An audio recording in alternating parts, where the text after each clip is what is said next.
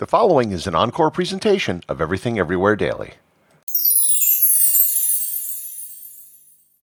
King Arthur is one of the most popular and widely known characters in literary history around the world. Tales have been told about him for almost 1,000 years. However, many people have wondered if King Arthur was a real person, or if he was at least based on a real person, or a composite of people. Learn more about the historicity of King Arthur, and if he really existed, on this episode of Everything Everywhere Daily.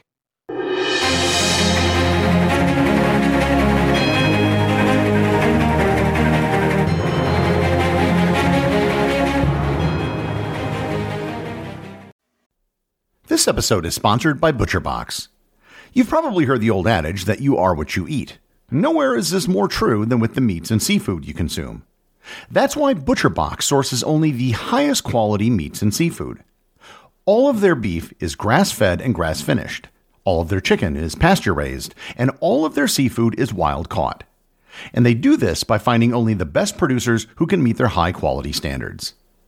Make a commitment to eat better this year with the best meat and seafood on the planet delivered directly to your door.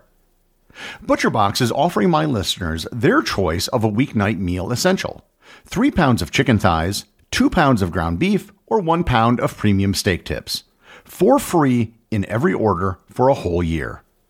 Plus, you get $20 off your first order. Sign up today at butcherbox.com/daily and use code DAILY to choose your free offer and get $20 off. When you listen to Nobody Listens to Paula Poundstone, the comedy podcast, you get a belly full of laughs and a head full of real information. Our gallimaufry of expert guests answer questions on stuff adults need to know. I have mold in my dwelling. What do I do? What's gerrymandering? What happens chemically when I fall in love? How do I handle a parent-teacher conference? What are microbes? Listen to Nobody Listens to Paula Poundstone. Solve problems, get laughs. Before we dive into different theories about the historicity of King Arthur, we should probably cover what it is we know for certain. There are several histories of Britain which mention an Arthur. However, the character of King Arthur that we know today really began with Geoffrey of Monmouth's book published in 1136 titled Historia Regum Britanniae, or The History of the British Kings. The Historia Regum Britanniae was neither a work of fiction nor a work of history. It attempted to document the kings on the island of Britain for 2,000 years. The more recent kings are well documented, but the very early kings have very little evidence to support their existence. For example, he claims that exiles from the Greek city of Troy, in particular Aeneas, settled in Italy, and his grandson Brutus was then exiled and settled in Britain. This is pretty much complete nonsense, and it really just rips off some of the mythology of early Roman history and tries to establish a link between Britain and Rome. Moreover, we know from Roman sources that much of the story is just flat out wrong. He also had a short work which is sometimes included, and it was initially published separately, known as the Prophetae Merlini, or the Prophecies of Merlin. Merlin was supposedly a wizard or an enchanter with supernatural powers. The name probably comes from a poet by the name of Myrddin Wyllt, or Merlin the Wild, who lived in what is today North England and southern Scotland. Geoffrey's description of Arthur has him defeating an army of Saxon invaders, which is important for placing a time frame on the story. Other elements of the Arthurian myth which Geoffrey provides includes his father being Uther Pendragon, his wife Queen Guinevere, his son Mordred, and his burial in a place called Avalon. And if you're familiar with the story of King Arthur, you'll notice that there is still a whole lot of the legend which is missing at this point. Here I need to point out that if there's any hint of truth to the Arthurian legend, it would have to be a king who ruled sometime in the 1st or 2nd century after the collapse of Roman rule. There's very little documented historical evidence from this period. If there were a mystery king, the fact that he could come from this period would make sense. Also, despite the adoption of King Arthur by the English, he was most emphatically himself not English. This is simply due to the fact that England and the English didn't exist at this point. England was named after the Angles, a Germanic people who, like the Saxons, invaded the island several centuries later. If there was an Arthur, he would probably have been a Briton, which is not to be confused with the British. These are people who lived in what is today Western England and Wales and were considered Romano-British people. After several centuries of occupation by the Romans, Britain had become very Romanized. Even after the Roman collapse, the people there were still culturally very Roman. The story of King Arthur eventually spread across the English Channel to France. In the 12th century, the story of Arthur was picked up by the French writer Chrétien de Troyes. De Troyes added elements to the Arthurian story. He added Lancelot, Percival, Camelot, and the affair between Lancelot and Guinevere, as well as the quest for the Holy Grail. Not only is there clearly no historical basis for these parts of the story, but de Troyes was also very clearly telling a story. He was a poet and a troubadour.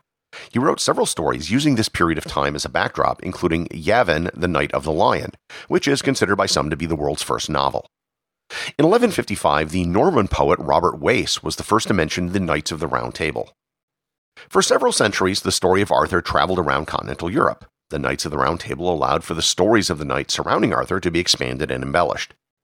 The number of knights was anywhere between 12 and 1,600, with the number of seats at the table actually ranging from 1 to 300.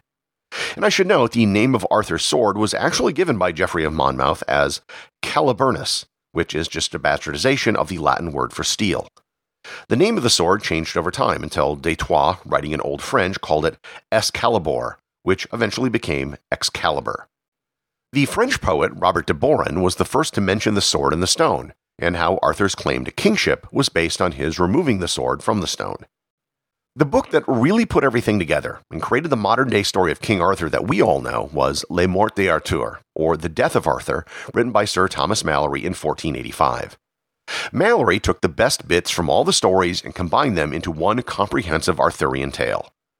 Malory's story was a hit and stayed in publication for close to 150 years until 1634.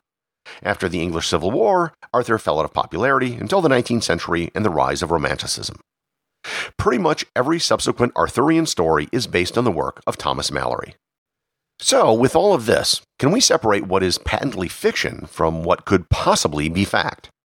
Clearly, there were no women in lakes lobbing scimitars, nor were there any magical wizards. Likewise, the mythology surrounding Camelot, the Knights of the Round Table, the quest for the Holy Grail, is also a later embellishment created once the story escaped to Europe, created by storytellers. With all of that stuff aside, is there any evidence that Arthur, or someone named Arthur, or someone resembling Arthur, actually existed? One bit of evidence is the name Arthur is probably a Welsh name derived from the Roman family name Artorius. This would at least pin down the word to have come from the Romano-British. But did anyone actually use that name?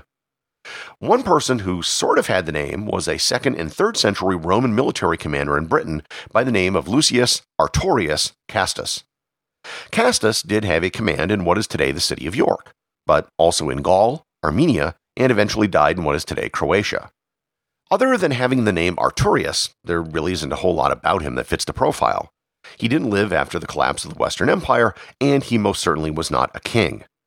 In the 20th century, this theory actually picked up a popular following. The problem is, outside the fact that the name is similar and that Lucius Artorius Castus was a real person, there's almost nothing else that fits the story. Many of the connections people tried to make were all elements of the story which were created once the legend reached continental Europe. If there isn't anyone with the name that fits, how about someone that fits the deeds? Geoffrey of Monmouth spoke of Arthur leading a great army to victory over the Saxons. Did such a battle actually take place? And the answer to that is yes. The Battle of Baden Hill occurred sometime in the late 5th or early 6th century, when the Britons defeated the Saxons. This battle was mentioned in text long before Geoffrey of Monmouth was even alive. Who could be associated with this battle?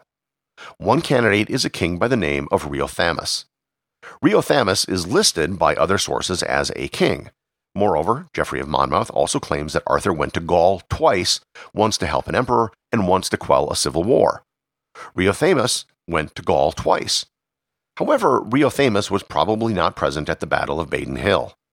Another candidate is Ambrosius Aurelianus. On the plus side, he was most probably the leader of the Britons at the Battle of Baden Hill. Against him is the fact that he was never listed as a king until much, much later. One final candidate is a guy by the name of Arthur mac Aidan, or Arthur son of Aidan. Aidan was the king of a land known as Dal Riata, which existed in both parts of Scotland and Western Ireland in the late 6th century. In this case, the name and time sort of fit, but nothing else about the story does. In the early 20th century, most historians assume that King Arthur was based on an actual person. After a century of trying to find actual evidence, today most historians think that King Arthur was most probably a work of fiction.